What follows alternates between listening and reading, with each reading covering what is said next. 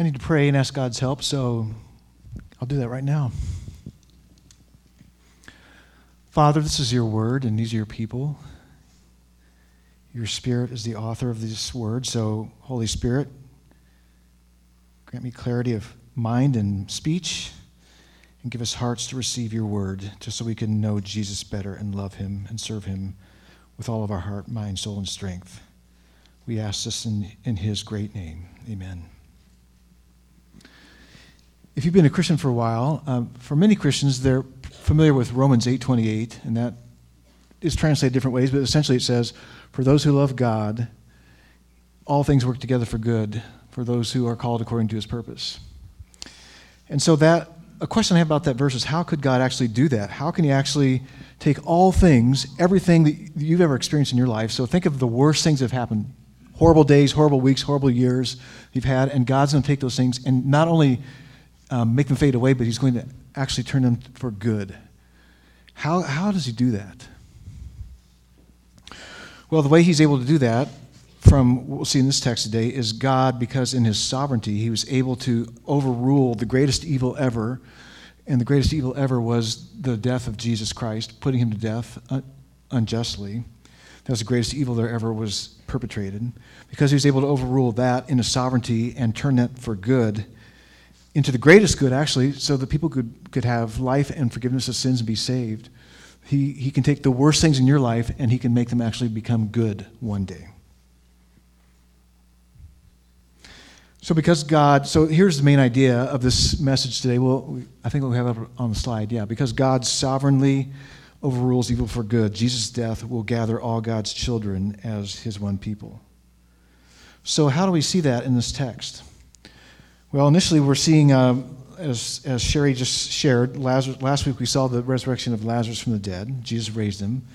And so now we have many of the Jews, therefore, in verse 45, who had come with Mary and seen what he did, believed in him. But some of them went to the Pharisees and told them what Jesus had done. So it seems that Mary might have had more sympathizers than Martha. I don't know, that's not a big point here, but you see, Martha's not mentioned, so all these people come, they're sympathizing with Mary. At any rate, John says that many of them believed in him, in Jesus, after they'd seen Lazarus be raised back to life, and now they're believing to some measure or not. We don't know how solid their faith is, but they believe, and it's better than what those in verse 46 do. They seem to be going to tell on Jesus to the Pharisees, because it was widely known that the Pharisees opposed Jesus. And John kind of contrasts two groups. Those who went to the Pharisees didn't go to win them over to Jesus, but to tattle on him for raising a dead man to life.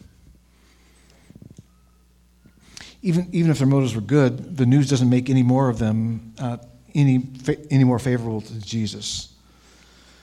So look at their response in verse 47. The chief priests and Pharisees gathered with the council and said, "What are we to do? For this man performs many signs. If we let him go on like this, everyone will believe in him. Everyone will believe in him. And the Romans will come and take away both our place and our nation." So you might think that since Jesus raised a dead man to life, at last his enemies would believe, like, hey, this guy, he raised somebody from the dead. He's amazing. We've never seen anybody do this before. So they should just stop being hostile to him and believe in him.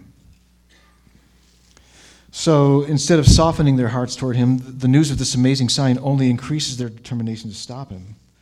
In fact, they hate him so much they can't even say his name. They say, "What are we doing? This man performs many signs," so they can't even say his name. They're not skeptical in the least about the fact he's doing many signs. They openly admit, this man is doing many signs. What are we going to do about this? And if they let him continue doing this, they say everyone will believe in him. And they fear that the Romans, if they hear that there's a popular messianic uprising, will take away their place at the temple, probably, and their nation. They fear that Rome might destroy the temple and remove their status as a semi-autonomous state. So right now they can function fairly well on their own. Rome isn't like constantly monitoring them, but if Rome hears that there's a messianic undertow there, they'll take them down. What we see here is the hardness of their hearts toward Jesus is stunning. It's amazing how hard their hearts are toward Jesus. How could they fully admit that Jesus is doing many miraculous signs and not even begin to reconsider their unbelief? This is irrational, inexcusable unbelief at its worst. What we learn from this is that persisting in unbelief, even when you have clear exposure to the goodness, truth, and power of Jesus, can push you into a place where you're no longer able to respond to him at all. Your mind is made up, you're done. You cannot be persuaded to ever believe. That's a scary place to be. Maybe you've known people like this. Maybe some people in your family or friends are like that, where there's nothing that you could say or do for them that would ever convince them that Jesus is who he says he is, that Jesus is the Son of God, the Savior. Other things they'll believe without any question. Other religions that's okay, tolerate or buy into. Other ways of enhancing your spirituality or whatever, they'll accept those. But when it comes to trusting in Jesus, nothing moves them from unbelief. They're hopelessly opposed to him. So what do? Well, you continue to love them. You continue to pray for them. You show them who Jesus is by loving them, and you pray to the only one who can shine his light into their hearts to see the light of the gospel of the glory of Christ. While they still live, you can still have hope that they might stop their suppressing the truth and believe in the one who is the truth. So you can still have that hope. It's possible that there may be some here today whose minds are made up against Jesus, so that no matter how he has worked in your life, no matter how many objections may be answered, or no matter what is going on, no matter how good you may have seen him through his people, you will not trust in Jesus for eternal life. You will not worship him as the Son of God. And I can't lie to you, that's a very dangerous place to be. It's dangerous because it's eternal life or eternal death. If you don't receive God's gift of life in Christ, you won't have eternal life. In fact, you will be condemned. Which isn't what God wants to do, because we see in John 3:16 that God so loved the world that he gave his only Son, that whoever believes in him should not perish but have eternal life. So that's what God offers you. In fact, he goes on to say, for God did not send his Son to the world to condemn the world. That wasn't his intent. He didn't send Jesus into the world to condemn the world, but to save the world, that the world might be saved through him. But whoever believes in him is not condemned. Whoever does not believe in him is condemned already, because he has not believed in the name of the only Son of God. Because our first parents rebelled against God's good rule, the default destiny for humans has been eternal death. It means not just physical death in this life, but eternal death in the life to come. That means only experiencing God's just anger and alienation forever. But God in his mercy sent his Son to save those who believe in him from this default destiny, so that you don't have to go there. So even though we still die physically, we will live forever with Jesus, ultimately in his new creation, enjoying his glorious goodness forever. This is why it's eternally important that you don't get hardened in unbelief. Today you should believe in Jesus if you have not yet believed in him.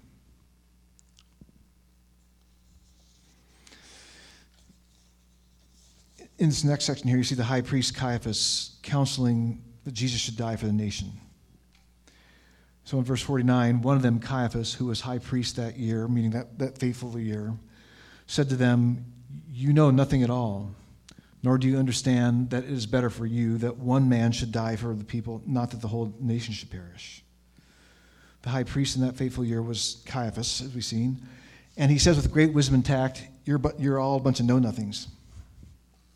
He says this because he doesn't think that they're being reasonable in recognizing that if Jesus put to death, that could save the nation, rather than the whole nation perishing. In other words, Caiaphas says if they were thinking logically, they would realize that the death of one man dying instead of the people is better than the whole nation being destroyed by Rome.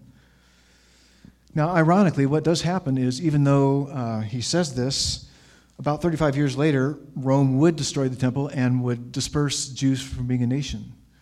So even though they did put Jesus to death, what he was seeking to avoid happens. in the next generation. So what Caiaphas intended by these words happened to them anyway, but what God meant by Caiaphas' words is still happening today. So how could God mean something by Caiaphas' words? Why do you even say that? Because it says he was high priest that year and he prophesied. So we'll see this in verse 51 and 52. He did not say this of his own accord, but being high priest that year, he prophesied that Jesus would die for the nation, and not for the nation only, but also to gather into one the children of God who are scattered abroad. So from that day on, they made plans to put him to death. John says that Caiaphas prophesied that Jesus would die for the nation. He spoke words God overruled to communicate the truth about God's purpose for Jesus' death. He didn't know he was prophesying. He didn't mean to prophesy. In his mind, he only intended to persuade the others that they should kill Jesus, put him to death. And that would preserve the temple and the state of Israel from being destroyed by the Romans. Both Caiaphas and John understand Jesus' death to be substitutionary. That is, either Jesus dies or the nation dies, but they mean radically different things by that. God intended his words to mean that he would die for the nation in terms of Israel, in terms of being the Lamb of God who takes away the sin of the world. Or as Jesus had said earlier back in chapter 10, he is the good shepherd who lays down his life for the sheep to give them eternal life. So this is an amazing text. How can it be that Caiaphas intends his words only for instigating an evil plan to put Jesus to death, and at the same time God intends those very same words as a prophecy of the greatest good ever, that God would give his son to die, with the result that both Jews and Gentiles from all over the world would be saved and gathered into one? How can God do that? Well, the most obvious answer is he's God. And if he's God, God is sovereign. If God isn't sovereign, he's no longer God. What does it mean for God to be sovereign? Well, he's able to do all things that don't violate his holy and good character. He can do everything that does not violate his holy and good character. If you see in Isaiah 46, this is not on the screen, but what Isaiah says is God says through Isaiah, God declares the end from the beginning and from ancient times things not yet done, saying, my counsel shall stand and I will accomplish all my purpose. So God is able to direct even the evil intention of people to accomplish his good purposes. Yet those people are still responsible for their evil intentions and actions. God will still hold them accountable for their wrongdoing.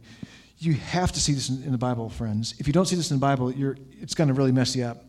Because you got God's sovereignty. He's able to do everything he wants without anything getting in his way. And people are still responsible. So if you don't have a category for that, you can't make sense of the Bible. Because the Bible is full of God's sovereignty and man's responsibility. If you can't see how those two things go together, then you can't understand much of the Bible, and you're going to get your head twisted in a knot. So you got to have a place for both of those things to be true.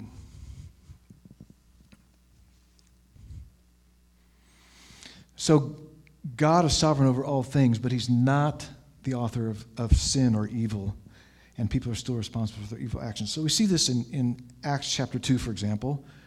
Acts chapter 2:23, Peter's preaching, and he says, this Jesus, delivered up to the definite plan and foreknowledge of God, you crucified and killed by the hands of lawless men. So what Peter's saying here is he's holding those who delivered Jesus to be put to death responsible, and he says this was all according to God's plan. So the people then, if you read the rest of the account, they don't say, well, hey, we couldn't help it. It was God's plan. No, they say in essence, oh no, that was really bad. We're guilty. What do we do? Then in Acts chapter 4, you see a similar thing where they're praying to God and they're reminding God of these things that have happened. So they say, truly in this city they were gathered together against your holy servant Jesus, whom you anointed, both Herod and Pontius Pilate, along with the Gentiles and the people of Israel, to do whatever your hand and your plan had predestined to take place.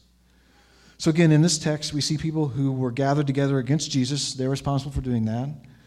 each person or group doing him wrong, yet doing whatever God's hand and plan had predestined to happen. Again, this doesn't mean that God approves of what they're doing or that they weren't responsible for what they did. They did evil, but God purposed that they did this to fulfill his good plan of redemption for those who would believe in his Son. Now, if you could go back up a couple of slides and get 11, 51, 52 up on the screen. So the fact that God is sovereign doesn't mean that our choices don't matter, or that they're not real, or that we're robots, or that we're puppets. It does mean that God's choices are ultimate, not people's. In fact, R.C. Sproul says, most Christians salute the sovereignty of God, but believe in the sovereignty of man. In other words, they acknowledge, they'll say God's sovereign, but they really act as if people are sovereign. So what difference does it make to you? Do you care about this truth at all? What difference does it make? Well, for one thing, it gives us great hope and trust that whatever evil we go through, God is able and willing to work it for good. Think of the worst thing that's ever happened to you, and God, if you are in Christ, God guarantees he's going to turn that for good. One day it'll be good. Not just like in the past, I forgot about it, or neutralized. It's going to be for good in your life. God is able to do that because of his sovereign power. Now, sometimes we may see that good in this life, but often we will not see it. We won't until Jesus returns and rights all wrongs. He will do that. Then we will see how through the death of his Son, God was able to turn all the evil his people experienced into good. Because God is sovereign, we know he is able to work all things together for our ultimate good. For good, again, not just neutralized, but he's going to take it all and he's going to make it all good. In another place it says, in him we have obtained an inheritance, having been predestined according to the purpose of him who works all things according to the counsel of his will. So because God is able to work all things according to the counsel of his will, he's predesigned us to have an inheritance, a heavenly inheritance one day. That it's guaranteed because of God, not because of us, but because God is going to ensure it's going to happen through his sovereign oversight of our lives. John says the prophecy included more than Jesus dying for the nation of Israel only. He would also die to gather into one the children of God scattered around the world. Now, for Jews, a purely Jewish context, they would have heard this as the diaspora, the Jews who are spread throughout the Roman Empire. But as Jesus said earlier, that back in John, chapter 10, laying his life down for the sheep, he wasn't dying for the Jewish sheep only. So John doesn't refer only to Jews by referring to the scattered ones of God's children. What he's saying here, Jesus said he had other sheep that were not of this Jewish fold. He said he must bring them also. Here, and he said there would be one flock under one shepherd. What John is saying here is that he would die to gather into one the scattered children of God. So the scattered children of God include both Jews and Gentiles from all over the world. We need to keep in mind that no one is a natural-born child of God. In fact, John told us in chapter 1 how people become God's children. We see this in John 1:12-13. John 1:12-13. John says, "But to all who did receive Jesus, who believed in his name, he gave the right to become children of God, who were born not of blood, nor of the will of the flesh, nor the will of man, but of God." So becoming a child of God doesn't result from family religious heritage, from any human religious efforts. It's not a result of spiritual genetics or human decisions at all. Rather, becoming a child of God is a right given to those who receive Jesus, who explicitly believe in his name as Savior Messiah, Son of God. So why does John say Jesus will die for God's children if they don't exist yet? Since Jesus' saving work has not yet been completed, the gospel has not gone out, therefore, these future children of God have not even heard of him yet or believed in his name.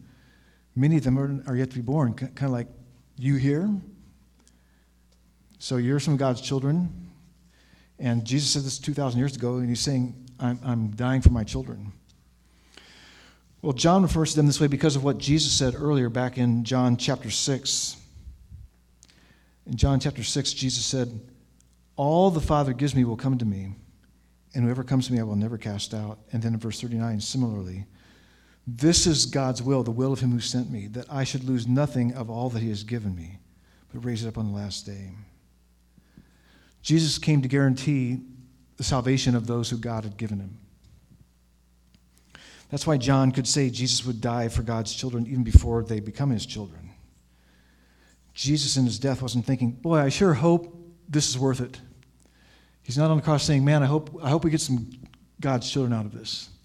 No, he knew he was going to, who he was dying for, God's children.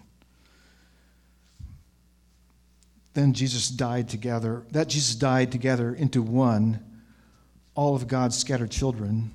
And I'm going to ask you again to get John 11:51 up on the screen. Assures us that Jesus will complete his mission. Jesus will complete his mission. Absolutely. All who he came to save will be saved. And just as the Father sent Jesus into the world to die and be raised, so he would save and gather all God's children. So he sends his children into the world to finish the mission that he died for. So he calls you, us, me, together to get the message out so that more people will hear the message and become his children. So those who spend their lives to make Jesus known are assured their efforts are not in vain. They're not wasted. For as Jesus said, all the Father has given me shall come to me, as they hear the message of that God's Son died for them, that they could become his children. Now, we may wonder, is it really possible we can finish this task? I mean, can we really complete the task of gathering in all God's children? Is it going to happen? Given our weaknesses and our remaining sinfulness as church, not just Harvest Church, but Christians in general, we've stumbled and fumbled along for these last 2,000 years. Are we going to be able to finish the task? Well, I'm not going to turn there, but Revelation 5 says that by his death he purchased people for God from every tribe, language, people, and nation. And he made them a kingdom and priests to God. And in Revelation 7, you see that these are a great, uncountable multitude before the throne of Jesus, the Lamb of God. So somehow, God's children, God's church, is going to get the task done through Jesus Christ. Christ's church will finish the mission in spite of our many weaknesses and failings. Now, it's not to minimize the challenge of the task remaining. The remaining people groups with little to no gospel witness are still unreached because they are the hardest to reach. That's why they're unreached. So it will not be without sacrificial effort to get the gospel established among them. But the fact that the task is hard doesn't mean it's impossible. Jesus said we are to ask the Lord of the harvest to send forth laborers into the harvest. So it's the least we can and should do. I believe as far as cross-cultural missions, since these unreached people don't have Christians among them and they don't want missionaries coming to them, they're not looking for missionaries. You can't come to that country and say, hey, I'm a missionary, will you let me in? No, they're not going to let you in. The way it's going to have to happen is ordinary people doing their work among them. Business is mission. You're going to have to go and do what you love to do what you're skilled to do, and just live among them as ordinary people. And that's how the task is going to be finished. Because right now, you can't get into most countries where the least reached people are, apart from taking a skill there. So ordinary Christians earning their living among unreached peoples. That means those who want to bring the gospel to these people are going to need to do this. The question is not if we are called to leverage our lives for the gospel, it's only where and how. I love the mission slogan that Pastor J.D. Greer of the Summit Church in North Carolina has established for the church. Whatever you're good at, do it well for the glory of God, and do it somewhere strategic for the mission of God. Whatever you're good at, do it well for the glory of God, and do it somewhere strategic for the mission of God. And we should all be living this way anyway, where we are. But some of us should consider doing what you love and what you're good at, where the gospel of Jesus Christ has not yet broken in. Now, one last thing I need to say about John 11:52. John says what was going to be the purpose of Jesus' death was to gather into one the scattered children of God. In other words, as amazing as it is, so it wasn't God's purpose just to save his children from hell and get them to heaven. It was to gather them into one. As amazing as it is that Jesus is able to save people from sin and reconcile them to a holy God, it is no less amazing that Jesus is able to unite human beings with all of our differences and hostilities and hatred toward each other, with our relentless selfishness, with all of our prejudices, with all of our political, racial, and social divisions, and unite us into one body, the church. That takes a miracle.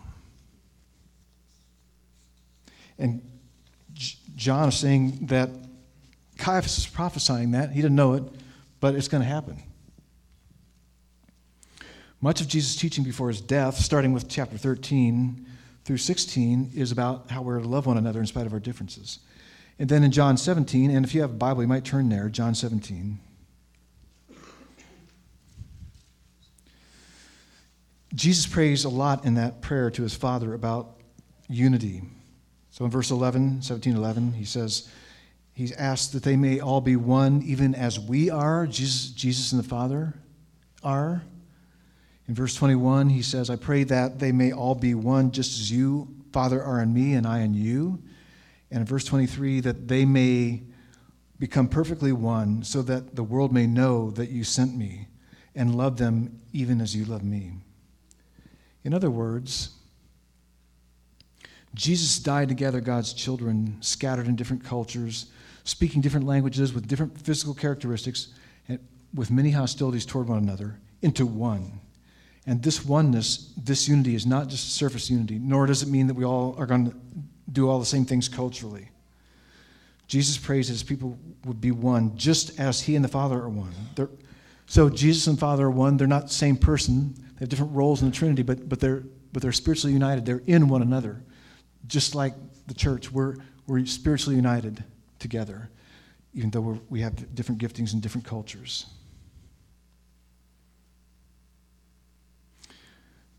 This oneness that Jesus prays for is so distinct from anything the world knows that as they see it, they can know that the Father sent Jesus. And that the Father loved his people even as he loved Jesus by seeing the oneness of God's people. Wow, really? I wonder if people can see that in our church. Hope so. The greatest divisions between people in history have been between Jews and Gentiles.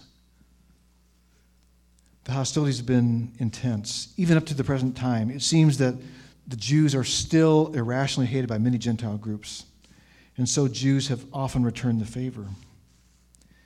If through Jesus' death on the cross, Jews and Gentiles can be reconciled, can be made one, then there's hope that all the warring parties of Gentile groups can be united as one through Christ's death as well. In Ephesians 2, we see that Jesus, through his death on the cross, has provided reconciliation for Jews and Gentiles. Ephesians 2, 14-16. For he himself, Jesus, is our peace, who has made us both one and has broken down in his flesh the dividing wall of hostility,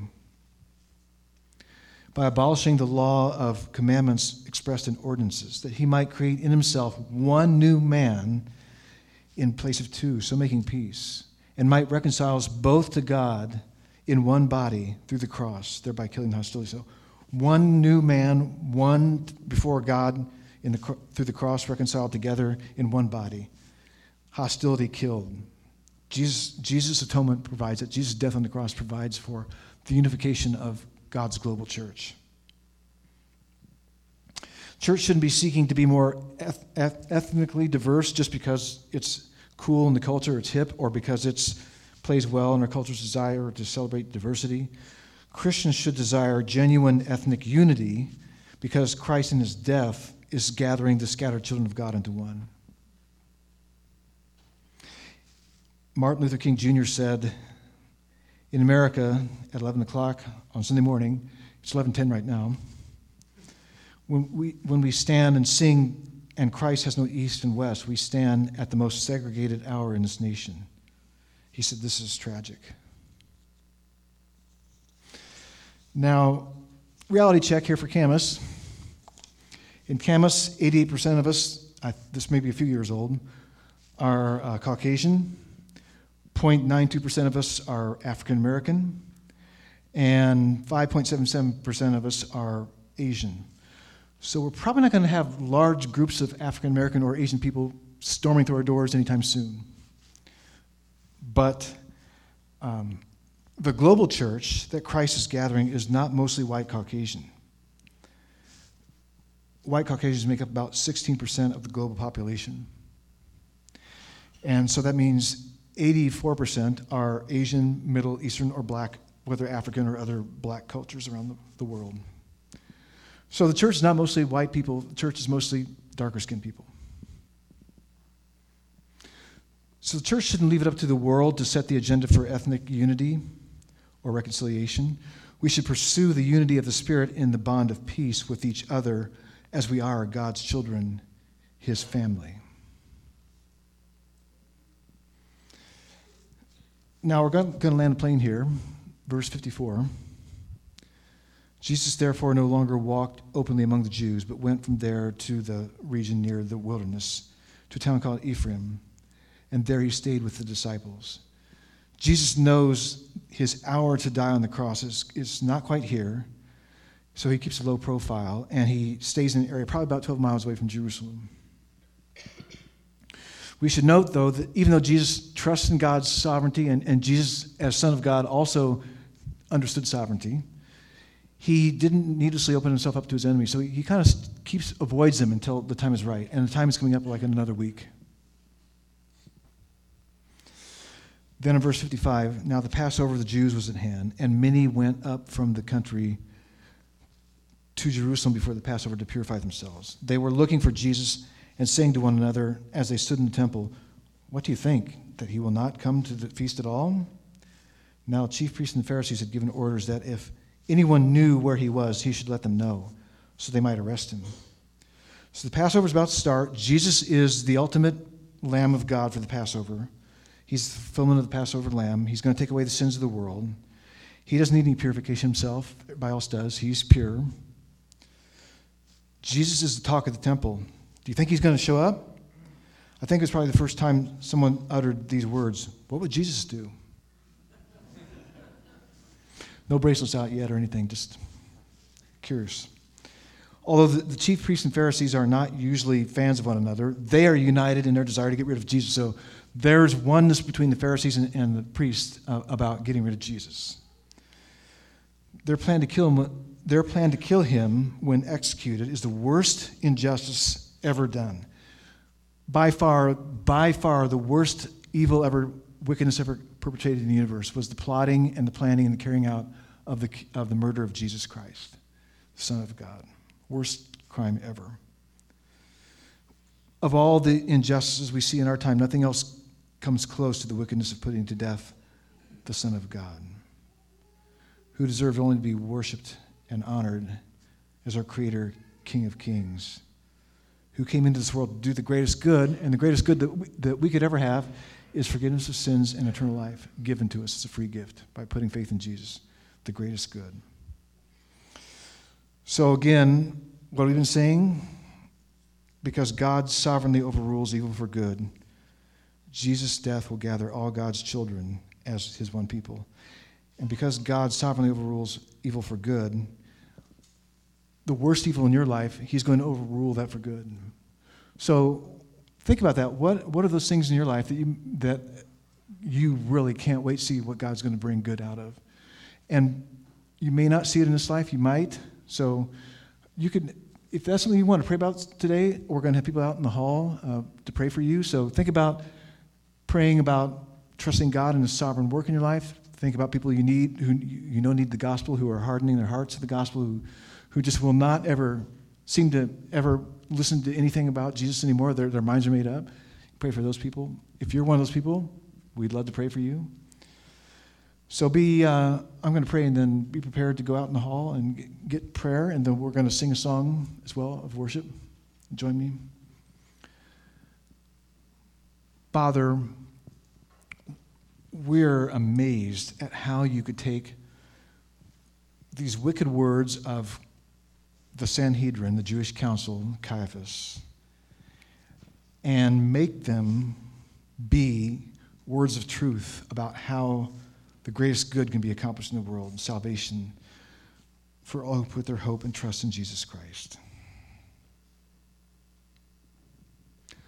We thank you, Father, that you are not constrained by all the evil in the world, that one day it'll all be judged, and now you actually work your good plans even at the hands of wicked men.